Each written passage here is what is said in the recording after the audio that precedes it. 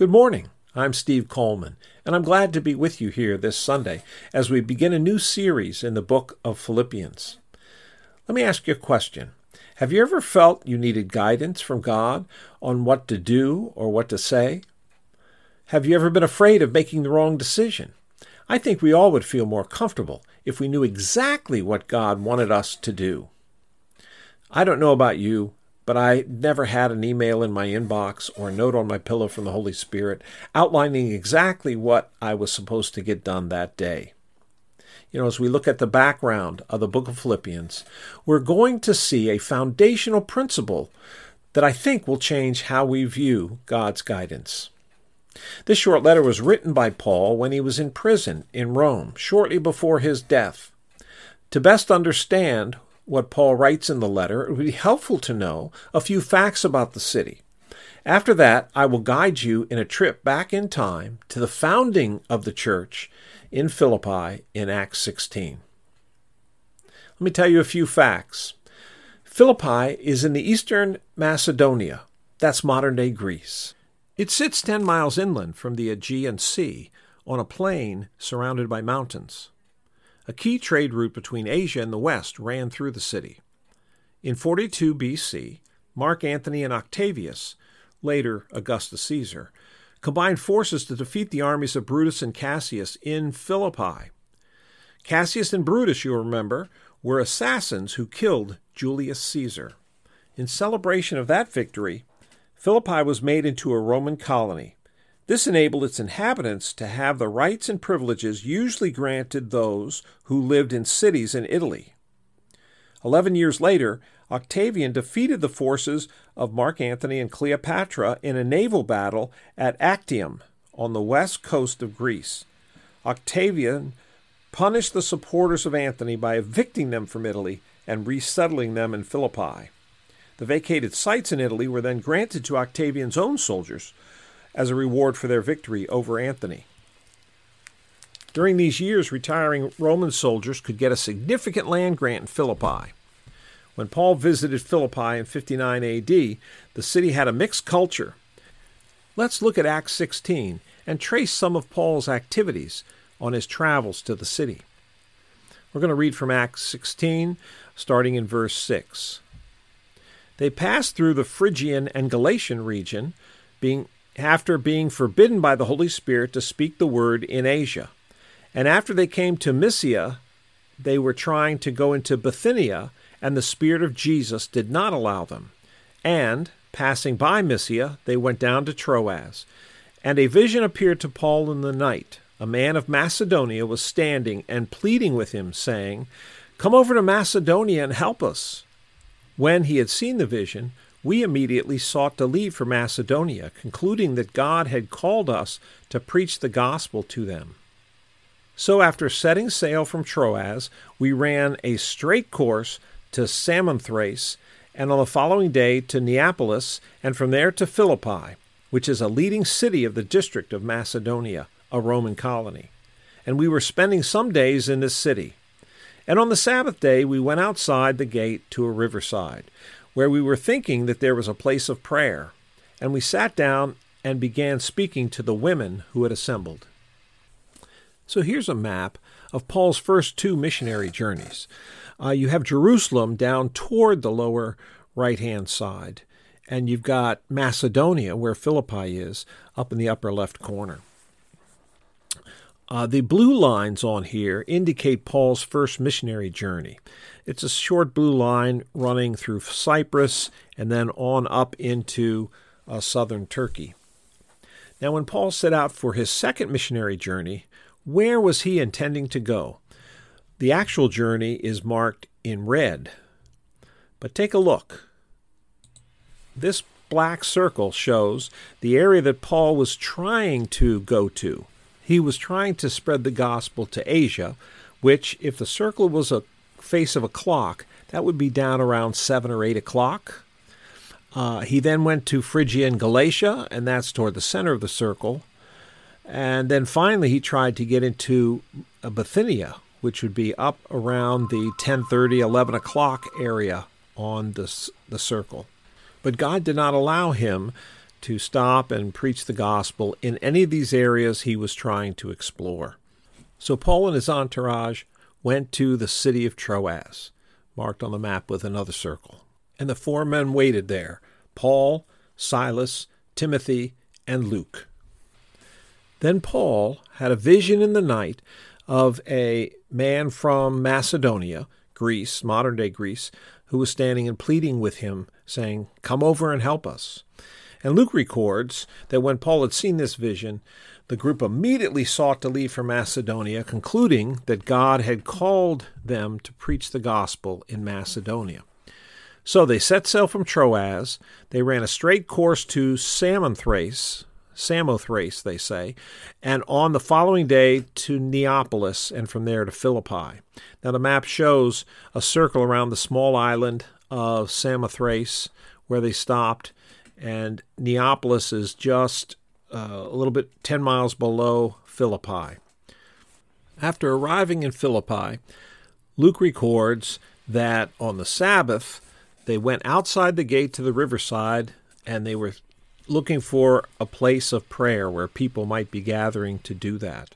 Paul's habit when he went to cities was to go to the synagogue first and address the Jewish population there and the Jewish leaders. In the case of Philippi, there presumably wasn't a synagogue there. History says that the rules for establishing a synagogue were that you had to have 10 Jewish men in a city in order to establish a full-fledged synagogue. So all those who were Jews or were God-fearers were meeting down by the riverbank. And this is where Paul found a group of women who had assembled and were praying, and he addressed them there. Reading on, a woman named Lydia was listening. She was a seller of purple fabrics from the city of Thyatira and a worshiper of God. The Lord opened her heart to respond to the things spoken by Paul. Now when she and her household had been baptized, she urged us, saying, "If you have judged me to be faithful to the Lord, come into my house and stay." And she prevailed upon us. It happened that as we were going to the place of prayer, a slave woman who had the spirit of divination met us, who was bringing great profit to her masters by fortune-telling. She followed Paul and us and cried out repeatedly, saying, "These men are bondservants of the Most High God, who are proclaiming to you the way of salvation." Now she continued doing this for many days. But Paul was greatly annoyed, and he turned to her and said to the spirit, "I command you in the name of Jesus Christ to come out of her." And it came out at that very moment.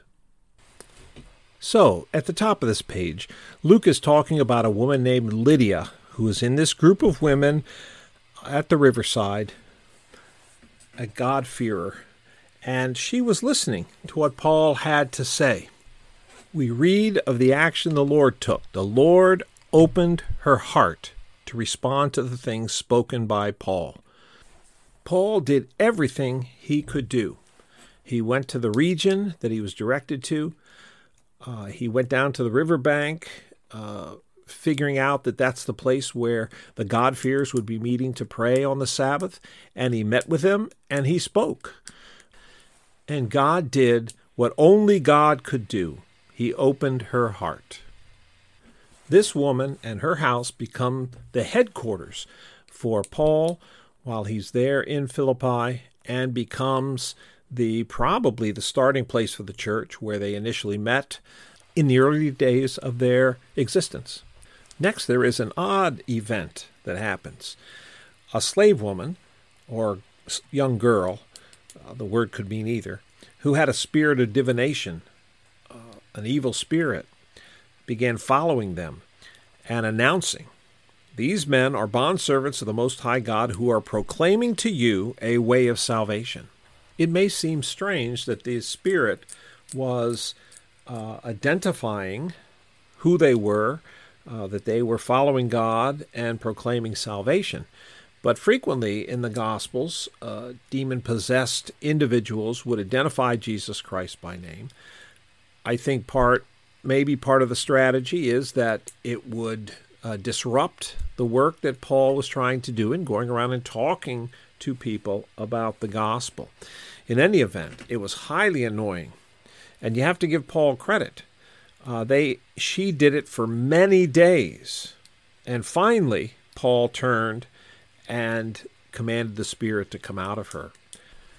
We're not told whether this girl eventually came to know the Lord or not. It's not in the text. The purpose of the story is not to communicate that in the text. But often in the Gospels, when Jesus would cast out spirits, these folks would end up as followers or disciples of his. So I imagine Paul might have followed up and certainly invited the girl along to the meeting down on the shore of the river. So she possibly would be the second recorded conversion in this account.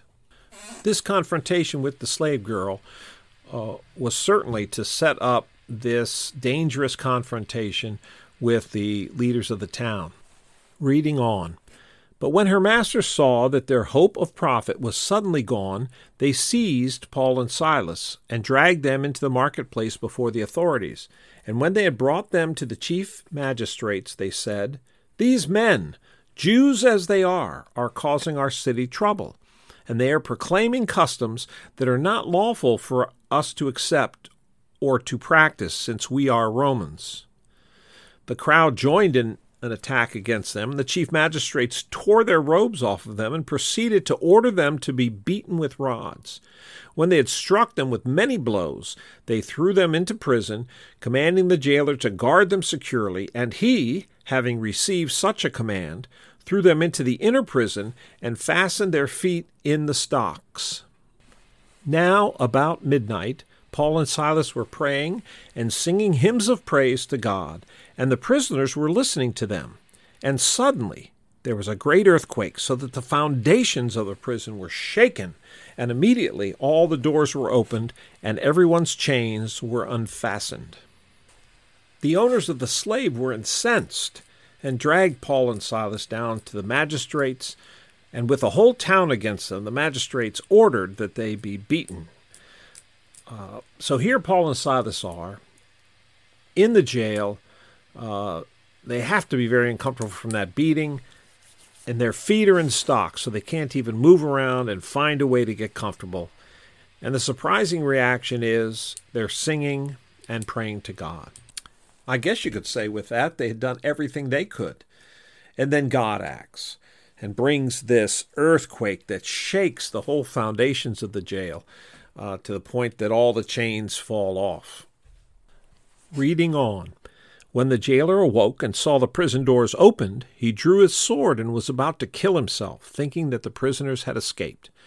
But Paul called out with a loud voice, saying, "Do not harm yourself, for we are all here." And the jailer asked for lights and rushed in, trembling with fear. He fell down before Paul and Silas. And after he brought them out, he said, "Sirs, what must I do to be saved?"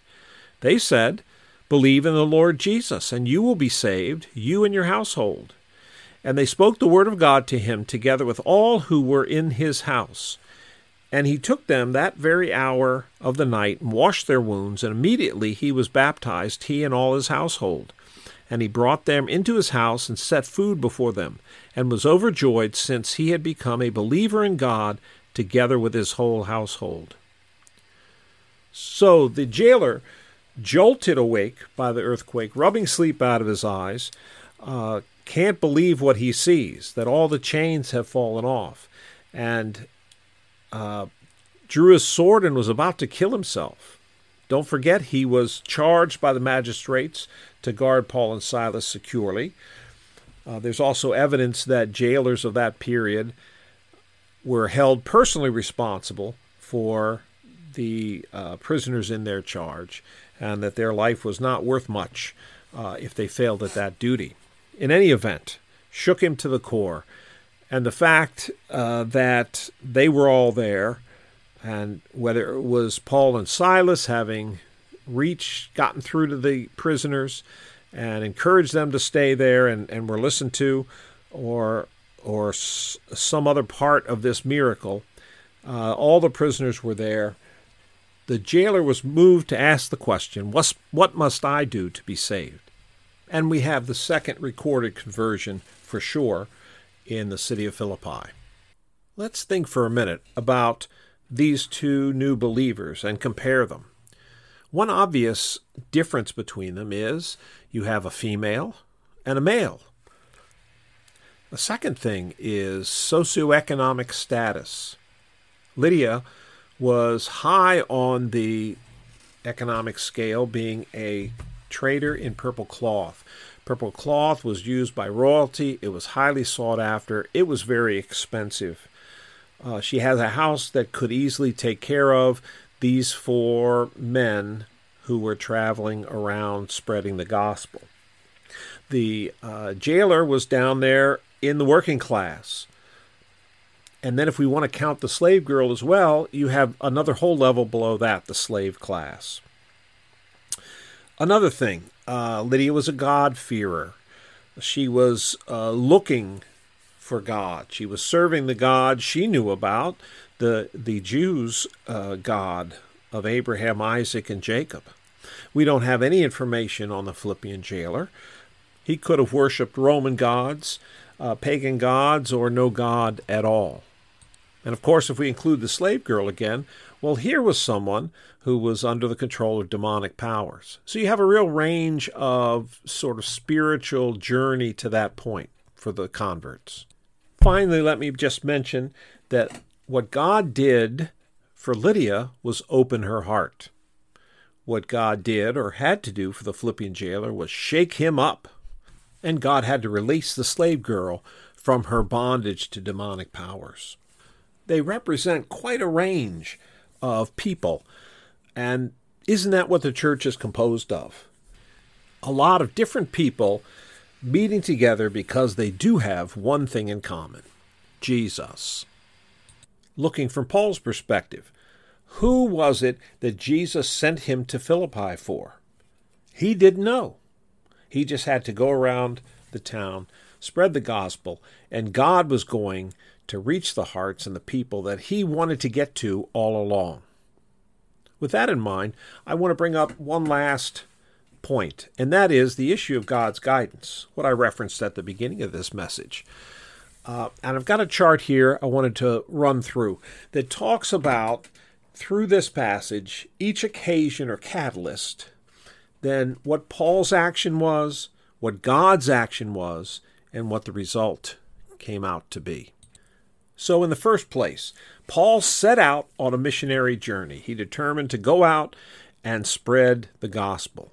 And we read about how he tried to go here, there, a lot of different places, and God thwarted those attempts. Instead, God sent him a dream. And so you have the occasion is the missionary journey. Paul tried to go to a lot of places. God's action here was he didn't allow that, directed him to Philippi. The result was Paul went to Philippi. The occasion, once he was in Philippi, was the Sabbath day. So on the Sabbath day, what did Paul do? He went to the river expecting people to be meeting there. And sure enough, there were people. What was God's action? God opened Lydia's heart. Lydia and her house were saved and became an anchor of the church. That was the result. Later, a demon-possessed slave girl followed Paul, and Paul's action, after he got very annoyed, was to rebuke the spirit. God's action, the spirit was driven out. The result was the slave girl was free from the spirit. And perhaps she became a believer, we don't know. Finally, the occasion was Paul was in stocks in the jail. Paul's action, singing and praising God. God's action, he caused an earthquake.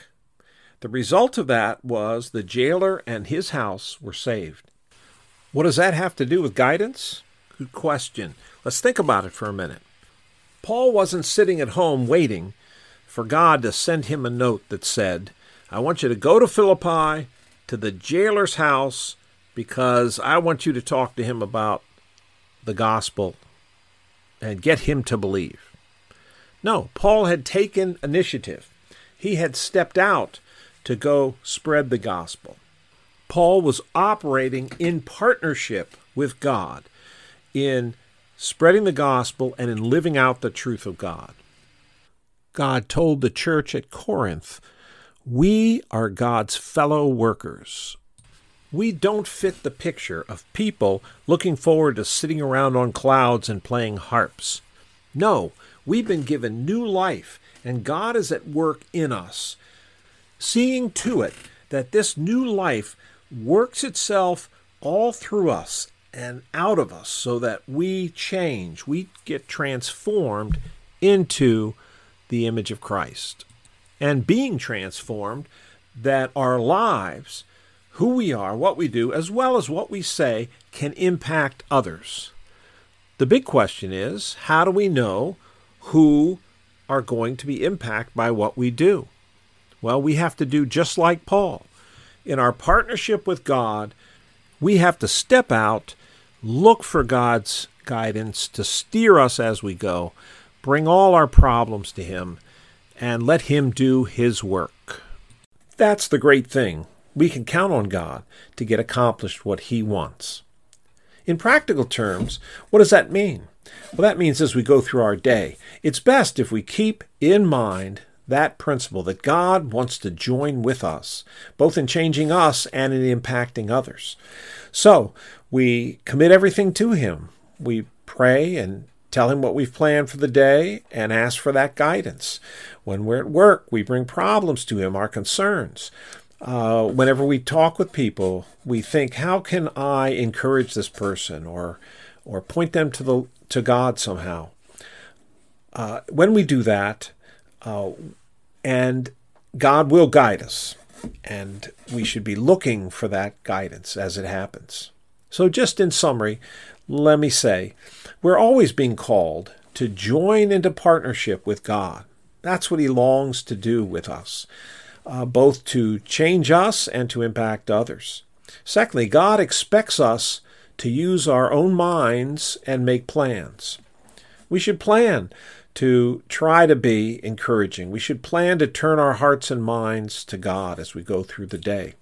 And then number 3, as we do that, as we commit ourselves to the Lord, as we bring Him into our entire day, He will guide us and He will make sure that we end up where we're supposed to be. God will guide and He will do what He does best, which is creating miracles in our lives and the lives of others. You know, Paul was a professional missionary, specializing in going to unreached towns and villages to share the gospel. And God provided him guidance in that context. You and I have different jobs, but God has the same intense desire to use us, to see us grow in faith and partner with Him in helping to show the gospel to others and in changing and becoming more like Christ all the time. Let's pray. Lord, thank You so much for this time. We do commit our way to You. We're so excited and grateful that You are interested in partnering with us, that we can have a part in Your great work. Lord, make us sensitive to see and notice the times that You have us in a certain place at a certain time, that we might be encouragement, we might be Your messengers in that moment for the people that are around us. We thank You. In Your name, amen. Thank you. Have a great week.